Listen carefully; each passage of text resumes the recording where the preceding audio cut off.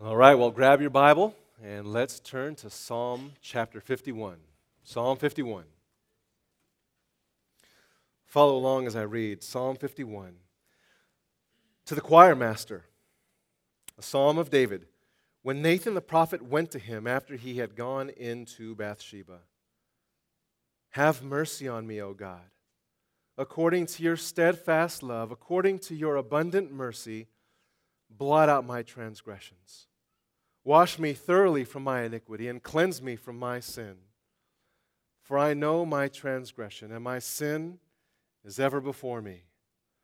Against you, you only have I sinned and done what is evil in your sight, so that you may be justified in your words and blameless in your judgment.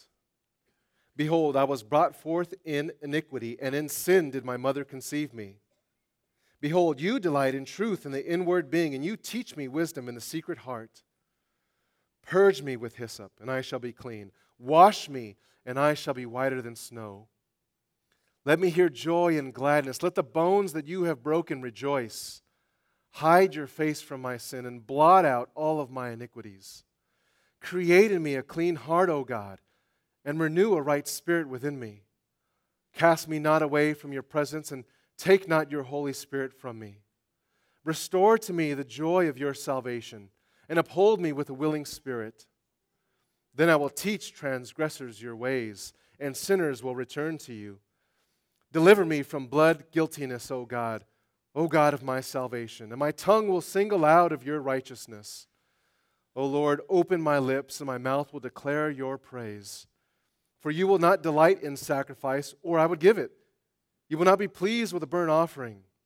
The sacrifices of God are a broken spirit, a broken and contrite heart, O God, you will not despise. Do good to Zion in your good pleasure. Build up the walls of Jerusalem. Then you will delight in right sacrifices, in burnt offerings and whole burnt offerings. Then bulls will be offered on your altar. Let's pray and then we'll get into the word. Oh, Father, may you come now and by the power of your Spirit do this work in our own hearts. Help us to be brought low, to hear your word and to respond in faith. We pray in Jesus' name. Amen. Well, when I first became a believer, I was on a mission. I had just experienced God's saving grace in my life, and I was just thrilled. Excited to go share the gospel with anyone and everyone, but more specifically, I wanted the gospel to reach my family, my neighbors. I remember going to my next door neighbor's house. We really loved this family, played basketball with the young boys, cared about mom and dad. And I remember sitting down on the couch in the living room and sharing the gospel with the dad. And as I was sharing the gospel, I got to the point of forgiveness. And I was describing how God had changed my life and forgiven me. And I remember saying something to the effect of, no matter the sin, God in His grace is willing to forgive if we would repent. And I remember He stopped me in my tracks. His expression changed. And He was actually upset. He said, look, mijo, look, son, I've been a police officer for a long time. I've seen the worst of the worst. I've seen pimps, drug dealers, crackheads, gang members, pedophiles, rapists, murderers, you name it, I've seen it all. I've had to sit down with single parents and explain to them how their sons were shot and killed over senseless gang crimes. I've had to go into houses and remove kids from moms who are strung out on heroin, prostituting themselves. And then he said this, people like that shouldn't be forgiven very easily. You can't just say you're sorry and then expect to be welcomed into heaven. And then he said this, and this rocked my world. He said, if there is a God, I don't want anything to do with Him if He forgives people like that. You know, my neighbor, he believed that people who committed heinous crimes, that they could not be forgiven. His mentality was, if we've arrested a wicked person, then we throw them in prison and we toss away the key. Wicked people don't deserve forgiveness. You see, the major obstacle as I was trying to explain the gospel to him was that he didn't realize that his own sin put him in the exact same predicament. And I realize as I come and open up the Word this morning that there might be people in here who are very much like the prodigal's older brother and like my neighbor, right? You look at everyone else's sin and you think it's deplorable, it's despicable, but you've never really taken spiritual inventory of your own life. Or you might be like the prodigal himself. You've sinned and sinned and sinned, and you've done some pretty wicked things, and you're thinking, man, have I fallen out of grace with God? Can God actually forgive me for the things that I've done? There might be some in here who you've heard forgiveness. You know that it's a turning away from sin, but you're not quite sure what that's supposed to look like. What are you supposed to do to really repent of your sin? Well, Psalm 51 is going to answer that for us this morning.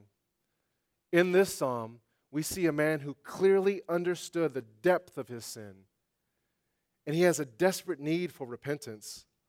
David, Israel's king, had not only committed a heinous crime, but when you consider it, he broke the majority of the 10 Commandments. He coveted, he stole, he committed adultery, he lied, he murdered, and every sin that he committed against his fellow man, ultimately, this horizontal sinning was a representation of his wicked heart against the vertical God, and therefore breaking the first of the 10 Commandments. And yet, when we open up to Psalm 51, we see that despite the magnitude of David's crimes, there's a God who graciously forgives David's sins. And what we learn is that that's not a God that just forgives David's sins, but a God who is willing to forgive any sinner who would but humble himself and genuinely repent of his sin. Now, Psalm 51, it's one of the 7 penitential psalms. You'll notice a glaring difference between this psalm and the other 6. Usually when you look at the other 6, they're mourning, they're giving sorrow over mostly external issues. So whether it's a neighboring nation that's an issue, an oppressive nation, or it's a sickness, those psalms, they lament an external issue. But when we get to Psalm 51, what we see is that David is lamenting the worst problem of it all, and that is an eternal, sinful issue. It's the issue of man's nature, our sinful human nature. You know, when we open the Bible, we see the depravity of man on display. It's clear as day when we read the pages of Scripture. The Bible's brutally honest with man's sin. And to be honest, I kind of find that comforting, because when I look at my own life, when I look at the narrative of my story, what I see is repeated failures. What I see is mistake after mistake after mistake, bonehead decision after bonehead decision, even though I know what's right. I'm a sinner in need of grace. This morning, you're a sinner in need of grace. And this is what we see in Psalm 51. Grace, grace, grace. God, we need your grace. Well, before we get into the text, before we look at verse 1, we see here that there is a title to Psalm 51. It says there, to the choir master, a psalm of David, when Nathan the prophet went to him after he had gone into Bathsheba. We just read the story found in 2 Samuel chapter 11, and then there's Nathan's confrontation in 2 Samuel chapter 12.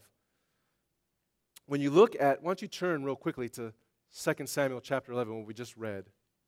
I want you to notice something, and maybe you've never noticed this before.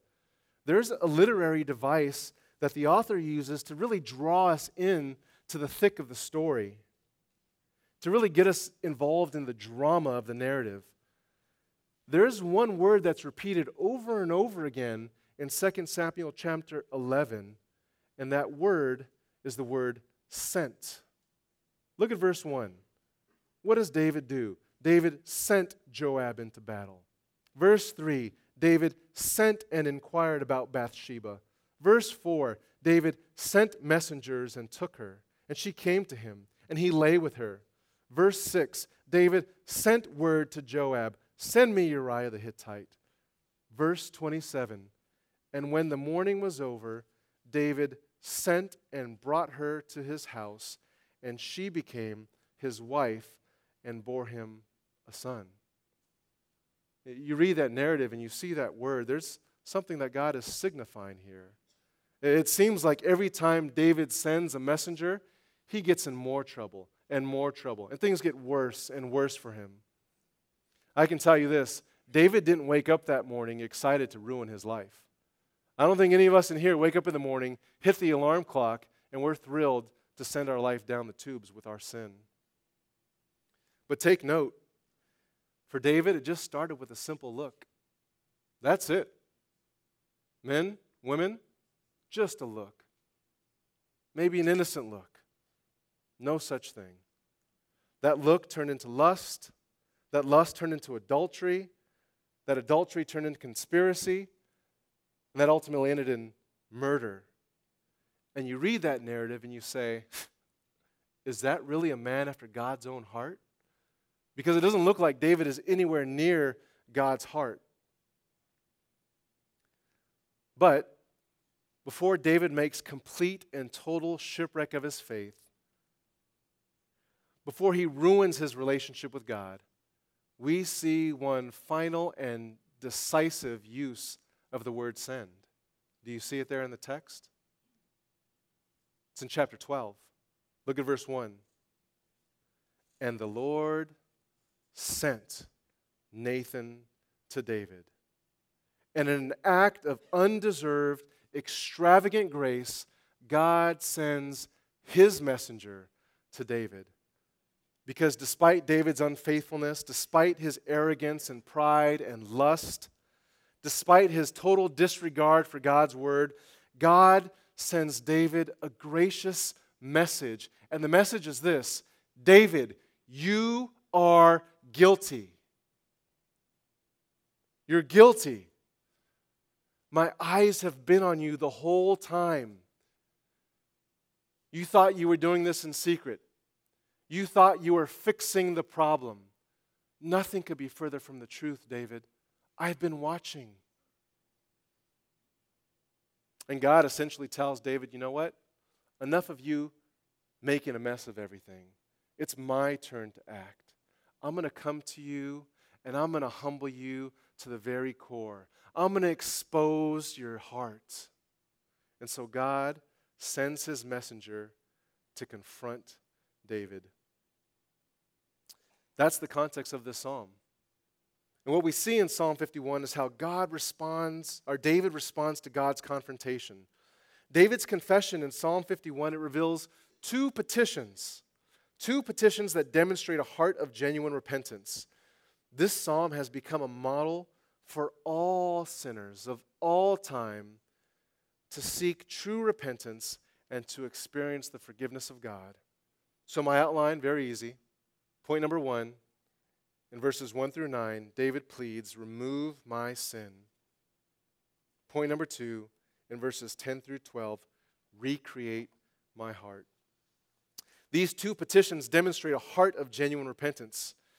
If you're here this morning and you want to know how you could be made right with God, how you could have restored fellowship with God, how you could be made clean before God, it's right here in Psalm 51.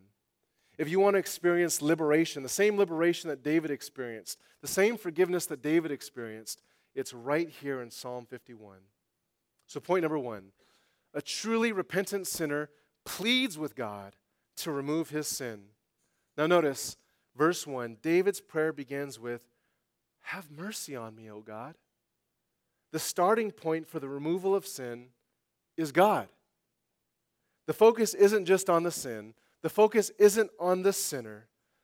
The focus is on the very character of God and how that gracious God is able to remove the sin and forgive the sinner.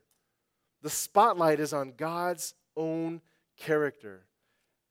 And brothers and sisters, I want to tell you this. That is the primary motivation to seek repentance. When we take our eyes off ourselves and our sin and put it on God's character. Now notice, David's not simply asking God just to cut him some slack, right? He doesn't come to God and say, please, just sweep this under the rug. Let's just forget this. Let's forget this ever happened. No, there's a sense of urgency And the sense of urgency came in this. David just pronounced judgment on himself. When Nathan said, when Nathan said, "You are that man," that was after David said, "That guy deserves to die." No, but David, you are the man. When David said that man deserves to die, he realized that he deserved to die. He deserved to be punished. And so he says, "Lord, don't treat me as I deserve. Be merciful to me. Treat me in the exact opposite way that I deserve to be treated." He longs for God to be gracious to him. We heard this past Wednesday, the difference between mercy and grace. You've heard this plenty of times. People say mercy is not getting what you deserve. And then they compare the grace and they say grace is what? Getting what you don't deserve. I think it's more than that. We're not undeserving people. We're much worse. We're not undeserving. We're ill-deserving. David's problem was not that he deserved nothing. His problem was that he deserved the full wrath of God. He pronounced swift judgment on the man in Nathan's parable. Well, how much more the representative of all of Israel? Now, he's supposed to be setting the standard for the people. He's God's own chosen. And yet, now he's exposed for adultery and murder. There's no doubt about it, friends. David deserved death. But look at this. David wasn't merely looking to avoid his punishment. His request goes way beyond that. Be gracious to me. Not because I deserve it. Not because I've earned it. He's not negotiating with God. He doesn't appeal to anything that he did or will do or can do. The only thing that a weak and needy and desperate sinner can do is appeal to the graciousness of God. It's all God's character. David knew that God was a God of mercy. He knew God was a God of grace and loving kindness. From his early childhood, he had been memorizing the Scripture. One of his responsibilities of the king was to continue to write out the book of Moses, to meditate on it, to memorize it.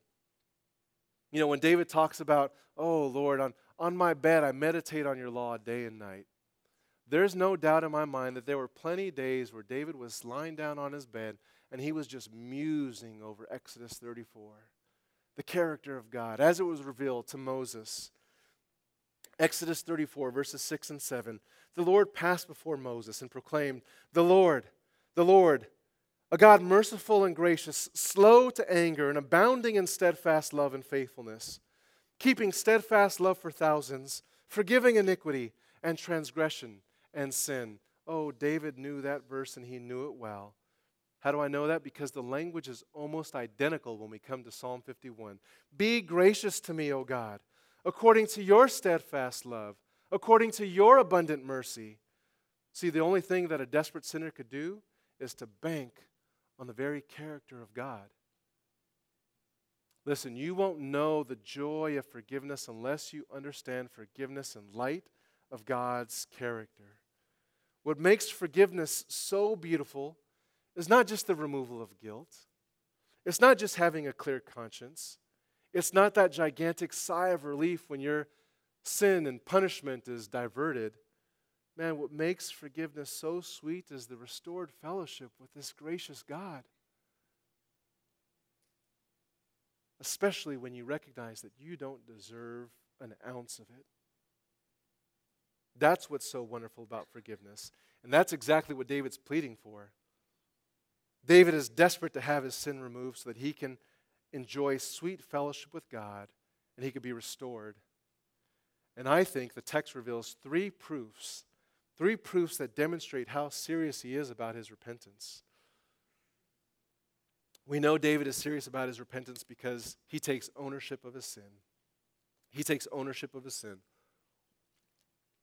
A truly repentant sinner will take ownership of his sin. Look at verse 2. Wash me thoroughly from my iniquity. Cleanse me from my sin, for I know my transgression and my sin is ever before me. Do you see David taking inventory here in these first couple verses? Verse 1, blot out my transgression. Verse 2, wash me thoroughly from my iniquity. Cleanse me from my sin. Verse 3, I know my transgression and my sin is ever before me. There's no blame shifting here from David. He's not making excuses. What we see in David is taking complete and total ownership. And I'll just say this, I've got such a difficult time doing that. And you do too, if we're being honest with one another. And this goes all the way back to the garden. Adam, well, you're the one that gave her to me. She's your creation. Eve, it was the serpent. He's a crafty guy. He's the one that led me into sin. You know, more times than I like to admit, I've blamed my anger on my kids. I've come home from work. I've come home in a happy mood. And that switches because my kids just getting under my skin. And I blame myself. I blame my anger on my kids. The same thing comes when I lust. Rather than taking inventory of my own heart, my own neglect to believe and trust God, that woman's barely wearing anything. And I blame my lust on something else. Sometimes I blame my lack in love of consideration toward my wife on not having the perfect model growing up. And what I find is I'm really good at making excuses. And I think you understand what I'm talking about. We're very gifted when it comes to making excuses and pointing the finger. But that's not what we see from David here. No, he takes complete ownership of his sin. Listen, one of the defining characteristics of genuine confession is the courage to call your sin what it is. It's your sin. It's your sin. No one forces you to sin. The devil doesn't make you sin. The biggest problem isn't your circumstances. It's not your childhood. It's not the economy. It's not the stress that you're dealing with at work. Your kids aren't the problem. Your spouse isn't the problem. The culture isn't the problem. Those things aren't the biggest culprit. You know what the problem is? It's you. It's me. We're the issue. One writer said that when we come to David, he's not blame shifting. He said he understood that at the heart of the problem was the problem of his own heart. At the heart of the problem was the problem of his own heart. David's repentance was genuine because he took ownership of his sin. Secondly, you know you're serious about your repentance when you recognize the seriousness of your sin. David recognized the seriousness of his sin, and every truly repentant sinner will recognize the seriousness of his sin. Notice all the words that are used. Verse 1, transgressions. Verse 2, iniquity, sin. Verse 3, transgression, sin. Verse 4, I have sinned and I have done what? Evil in your sight. You see, collectively, the reason why we see this repetition is because the Lord is pointing out in this confession that these were all acts of deliberate rebellion. David isn't confessing just a few mess-ups. Oh, I've made a couple mistakes. What we say on the basketball court, oh, my bad, my bad. David is not saying that. David is acknowledging his deliberate decision to disobey God and to act contrary to what he knew was right. David was ignoring his conscience. David was living in rebellion. There's no other way to say it. See, the real sin in David's life, it wasn't adultery. His sin wasn't murder. None of that, when you look at the psalm, is mentioned in the prayer. The real sin in David's life was treason. It was treason against God. It was disloyalty to his God. God said, live this way, and David said, no. God said, love this way, David, and David said, no. Not your will be done, God, my will be done.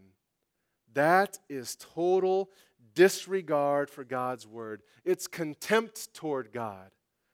It's disdain for God's law. And every time we do the same thing, we dishonor God. And that's exactly what Nathan came to say. 2 Samuel chapter 12, verse 9, he said this, why have you despised the word of the Lord, to do what is evil in his sight. You see, once David resolved to do his will and not God's, he committed the highest act of treason. Look at verse 4. He acknowledged the seriousness of this. He said, "Against you, you only have I sinned and done what is evil in your sight." This is what makes sin so exceedingly sinful. It's against a holy and sovereign God. Think about sin, the definition of sin.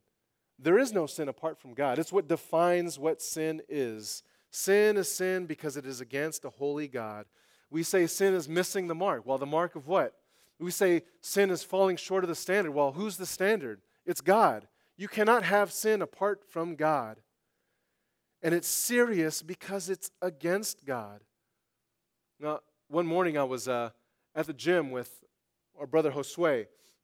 He was preparing his message for Teen Challenge later on that week. And we're discussing as he's in the scriptures and we're talking about this. And there's a guy that's lifting right next to us and he kind of overhears and he politely interjects and he says, "Hey, excuse me, can I just jump in right there?" I said, "Sure." And he said, "You guys are Christians?" And we said, "Yeah, Christians." And he said, "Well, I hear you talking and you're mentioning sin quite a bit." He said, I think we shouldn't really be talking about sin so much. I think we need to talk about the love of God. People need to hear about the love of God."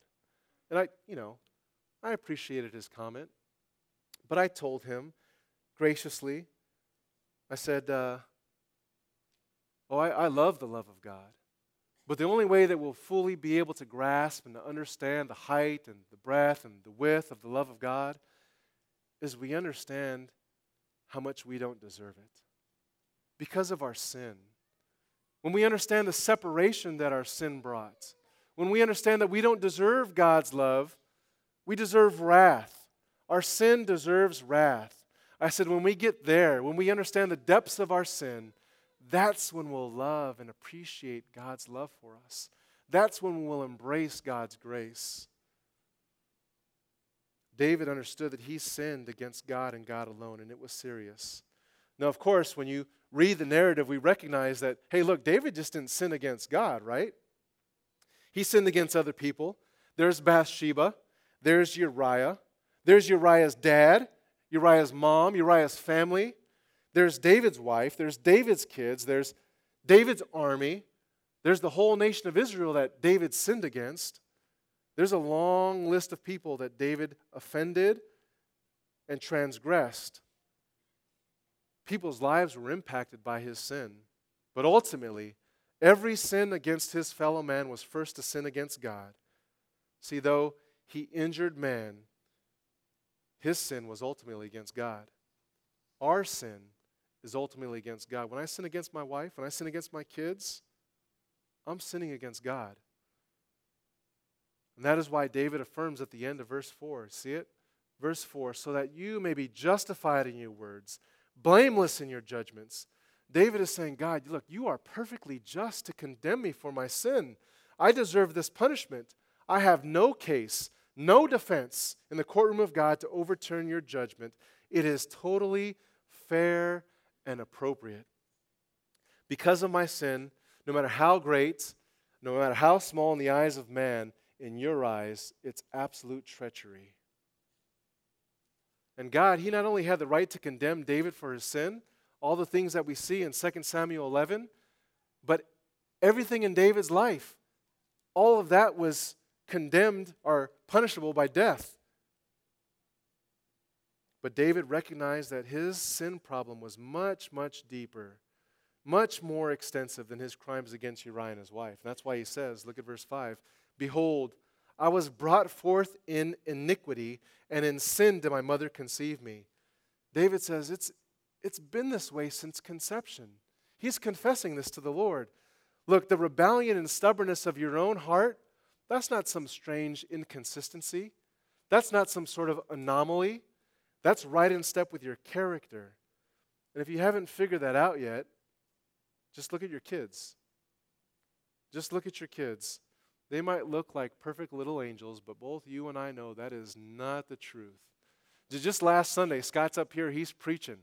And we've got, he's sleeping now. But we've got Judah, little little precious angel on mommy's lap.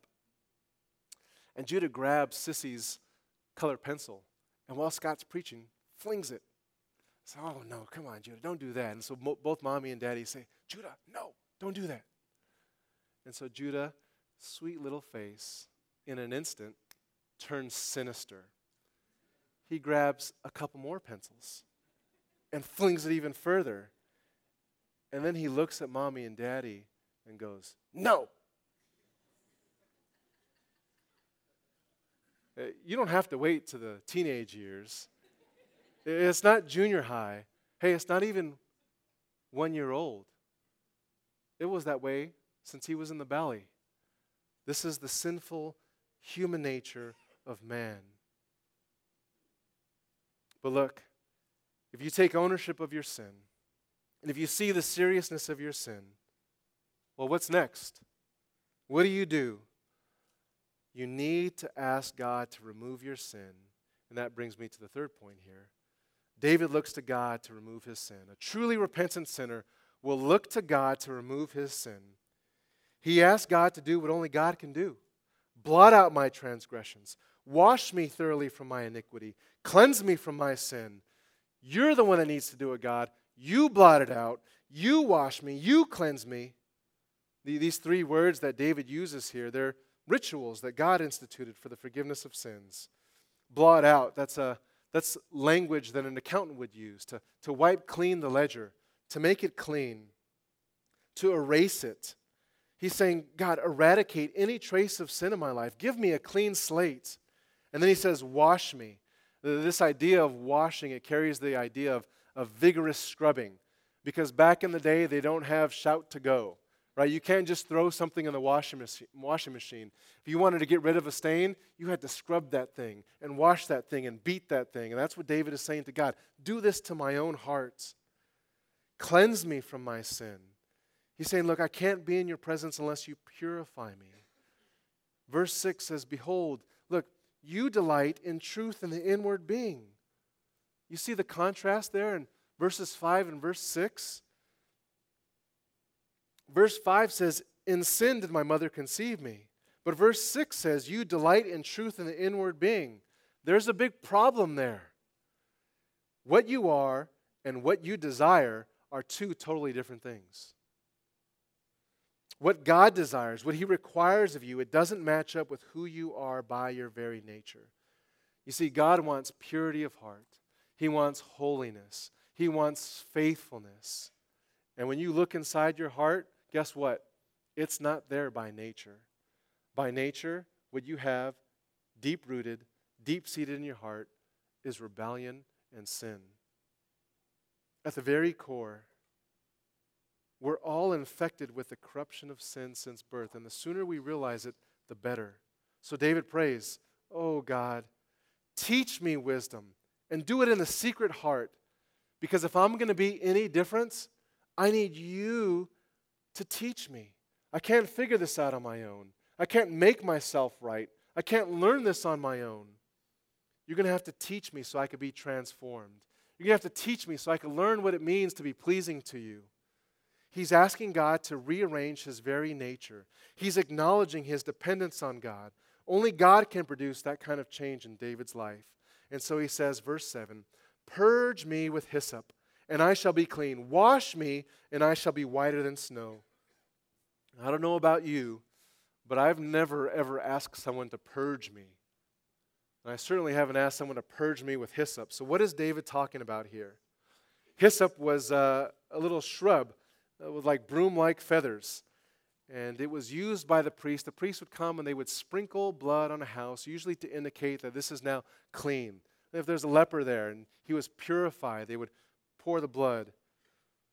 But the first time we encounter this whole idea of hyssop, it's at the Passover. You remember what God instituted?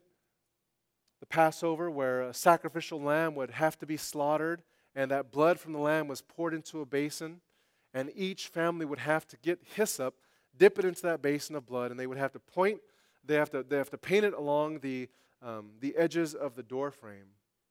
And the reason God said that they needed to do that is because the angel of death was coming.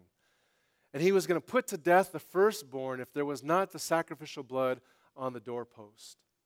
That's the first time we encounter it. When you consider that, in light of that, David is praying, apply that blood to me, God. I need that blood. That's the only way I could be clean. Literally what he's saying is unsin me. De-sin me. If you apply the sacrificial blood to me, then, and only then, can I be whiter than snow. You say, well, how does that de-sinning actually happen? The only way for a sinner to be de-sinned, to be unsinned, is by a substitutionary sacrifice. That's what all the sacrificial system pointed to in the Old Testament. An innocent life dying in the place of a guilty life. The Bible says without the shedding of blood, there is what? There is no forgiveness. Why did David require the blood, the death of the man in the parable that Nathan told him? Because he was guilty and his crime deserved death. And now David finds himself in the exact same position. His crimes deserve nothing but death. And the only way for him to be cleansed is through blood. This purging by God was the only way that David could be restored. It was the only way that David would experience joy again. And that's what he prays. Look at verse 8. Let me hear joy and gladness. Let the bones that you have broken rejoice. You see, David was so far removed from the joy and gladness he once experienced. His sin was tearing him up inside. Instead of joy, agony. He was in emotional and physical turmoil. Psalm 32, which is another penitential psalm, in verse 3 says this, For when I kept silent, my bones wasted away through my groaning all day long. For day and night your hand was heavy upon me. My strength was dried up as by the heat of summer. Have you experienced that? When you keep your sin covered up? Have you experienced that?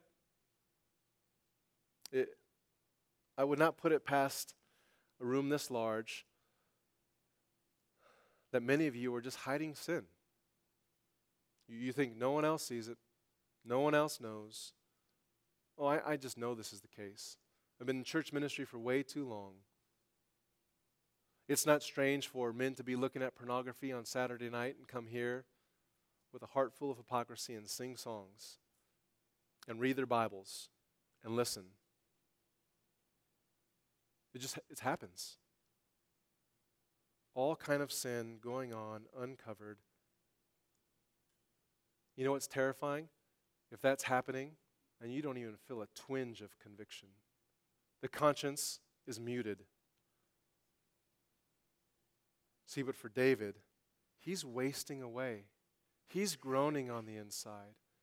His bones are shattered. You say, well, what brought David relief? Look at verse 5 of Psalm 32. I acknowledge my sin to you, and I did not cover up my iniquity. I said, I will confess my transgression to the Lord, and you forgave the iniquity of my heart. You see, the joylessness, the bones that were crushed, they were all a result of unconfessed sin. But notice, the source of that affliction, it came directly from God. It was God's hand who was afflicting him. Verse 8, let the bones that you have broken rejoice. God was the one that was making David feel miserable. It was his hand that was heavy upon him. Why? Because God is gracious and merciful. And I would just tell you right now, if you have unconfessed sin, if you're harboring something in your heart, if you're not dealing with it, if you're not exposing it, don't ignore what the Spirit of God is doing in your life. Don't ignore it. Welcome it. That is a gracious gift of God to expose it. You might have to have a hard conversation. You're going to have to humble yourself and confess these things to the Lord and someone else. Maybe it's your wife, maybe it's your husband, maybe it's your kids, maybe it's someone at work, a family member. But do that. The most terrifying thing is for you, again, to not feel 1 ounce of remorse, regret, conviction. That's terrifying because that might be indication that you don't have the Spirit of God in your life.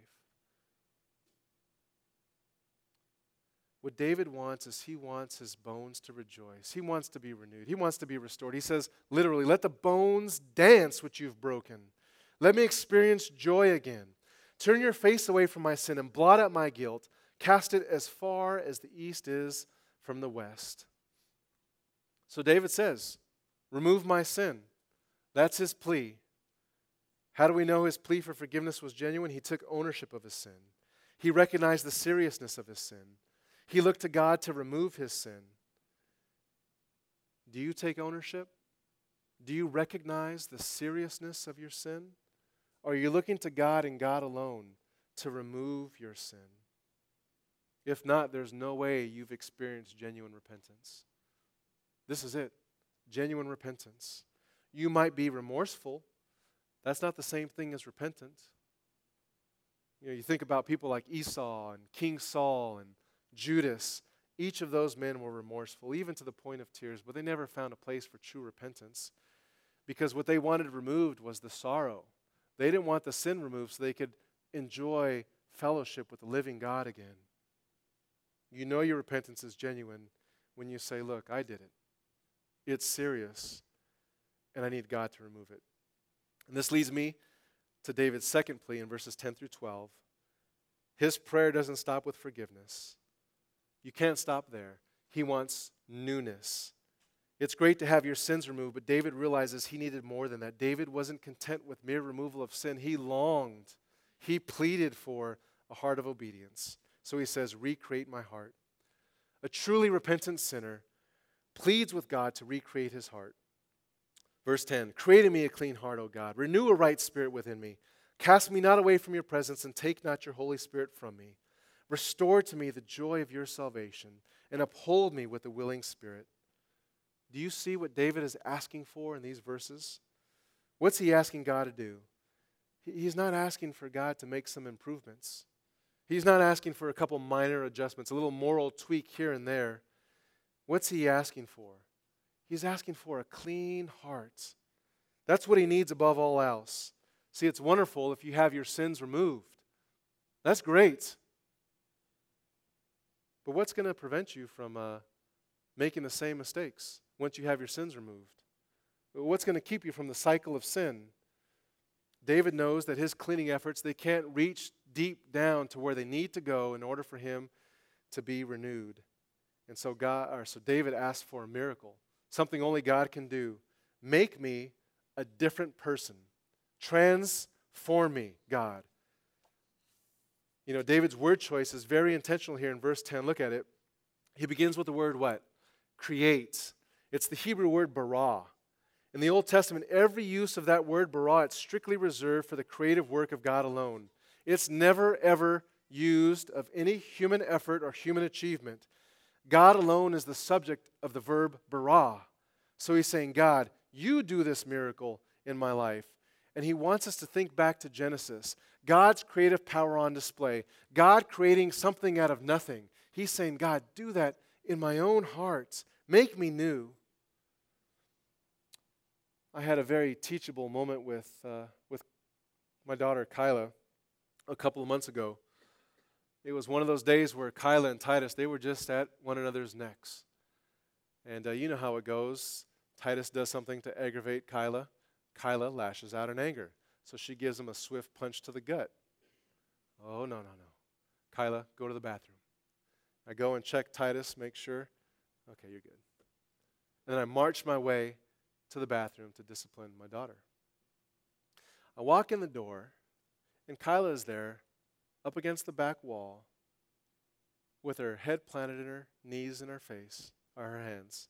And she's just weeping. She's just weeping. And before I get a chance to say anything, Kyla says to me, Daddy, maybe I should just leave. Whoa. I thought I didn't have to deal with that for like 10 more years, right, when she's a teenager. So, Kyla, what do you mean you should just leave? And she said, Daddy, I don't want to be mean. I hate that I'm mean. I want to love my brother. I want to be sweet to my brother. I want to be kind. I just can't do it. I can't do it. And then she said, maybe you and Mommy need to send me away because I'm so mean. And that just broke my heart. I got down on my knees with Kyla, and I just started weeping. And I said, Kyla, you don't need to be sent away, sweetie. Mommy and Daddy would never, ever send you away. What you need is a new heart. You need God to come and transform your heart so that you would love to be obedient, so that you would love to love your brother, so that you won't be mean anymore. Look, Kyla, Mommy and Daddy make mistakes all the time. Mommy and Daddy, we sin all the time. We do things that we don't want to do. We do things we know we shouldn't do. I need Jesus to transform my heart. And we sat there and we prayed together. Isn't that true of us? That prayer is not just for a non-believer. That prayer is for believers as well. We need a transformation of the heart.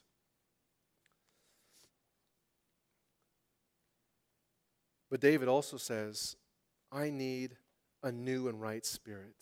See, without a new and right spirit, we can't please God. We need new desires, new affections. He's talking about the Holy Spirit's work in his life.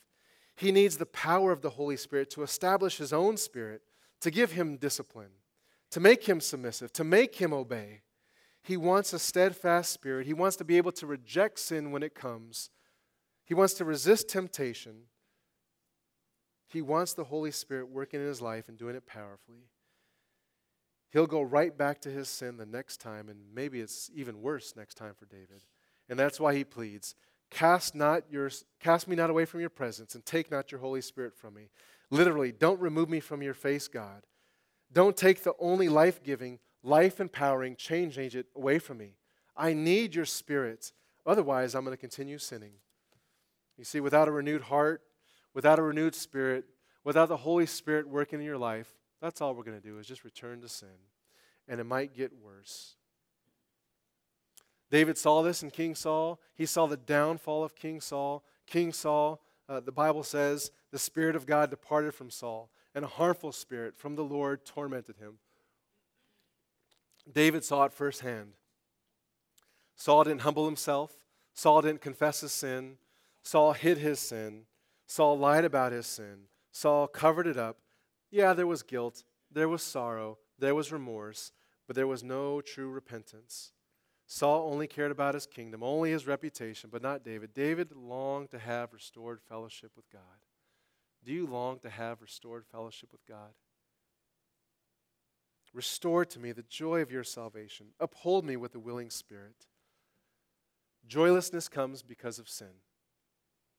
I tell myself, man, if I only knew back then what I know now. I tell guys that I work out with and train, man, I would have been such a better athlete if I would have known then what I know now. Don't you say that about your parenting, about your business? If only you would have known then what you know now. If I could jump in my DeLorean and go back in time, I would sit down to Dominic, I would look Dominic eye in the eye, and I'd say this: sin doesn't bring joy. Get that through your thick head, Dom. Sin doesn't give you joy. It kills joy. Sin doesn't bring you happiness. It steals your happiness. David recognizes this, so he says, restore to me the joy of your salvation. Uphold me. You know, I wrote in my Bible many years ago something that I want to keep coming back to. I think it's appropriate for us to hear. And I think we have it on the screen. Sin will always take you farther than you intended to go. Sin will always hold you longer than you intended to be held. Sin will always make you pay a much greater price that you never intended to pay. Sin will always lead you to other sins you never intended to commit. And sin will always, always strip you away from the joy and intimacy you had with God.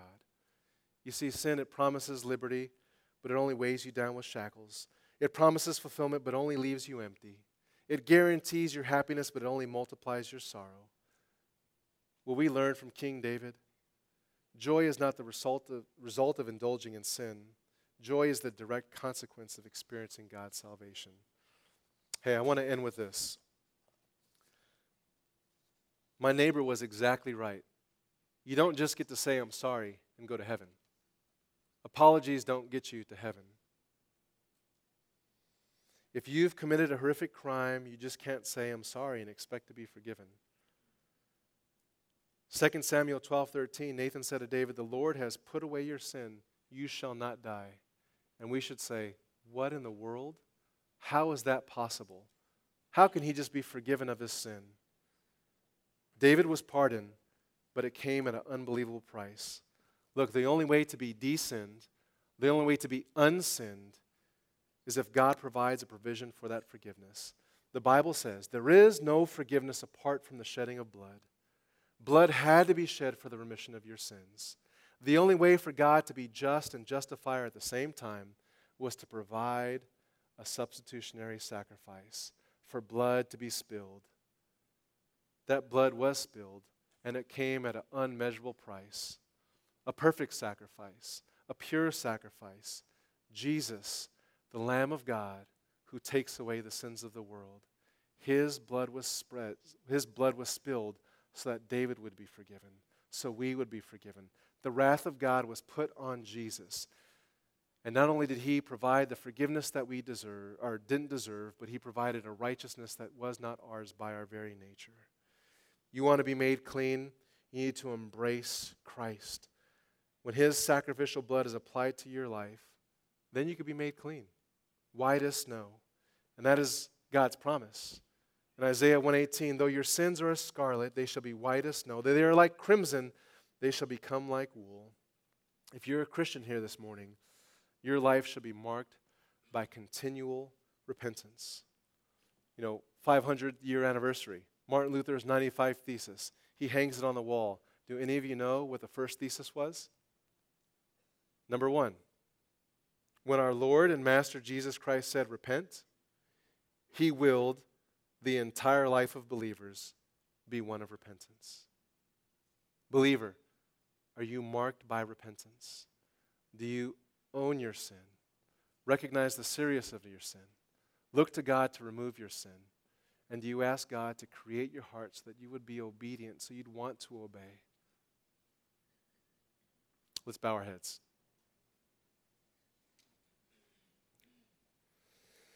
Well, if you're a believer here this morning, can you think of anything better, anything more praiseworthy than the wonder that God has forgiven every single one of your sins? Past, present, and future. All of it forgiven in Jesus Christ. Is there really anything more glorious than that? That there is no condemnation that rests over your head. If you're not a believer, I want you to consider, I want you to take inventory. The only way that you could be made right with the holy God is if you recognize the depth of your sin. If you recognize that you are that man, you are that woman. You're guilty. It's no one else's fault. Confess that to him. Acknowledge that. Look to God to remove your sin. If you do, if you humble yourself, if you're contrite of heart, then the promise from Scripture is that we have a God who is gracious and merciful, abounding in loving kindness, who's willing to forgive every single one of your sins, to restore what he designed in the very beginning, sweet fellowship and communion with he himself. Oh, Father, we're grateful for our time this morning in your word. I'm reminded of the publican who wasn't even willing to look up to heaven, but he was beating his chest. God, be merciful to me, a sinner. And your word says that man walked away justified in your sight. Lord, we learn from David what it's like to have a heart of genuine repentance. Lord, work this in our lives. Help us to be those that are continually coming to the cross, being washed of our sin. We need you. We need the Spirit's work in our life. We want to be made clean. We want to be renewed. We want to be in right relationship with you. Only you can do that. Work that in us, we pray. In Jesus' name, amen.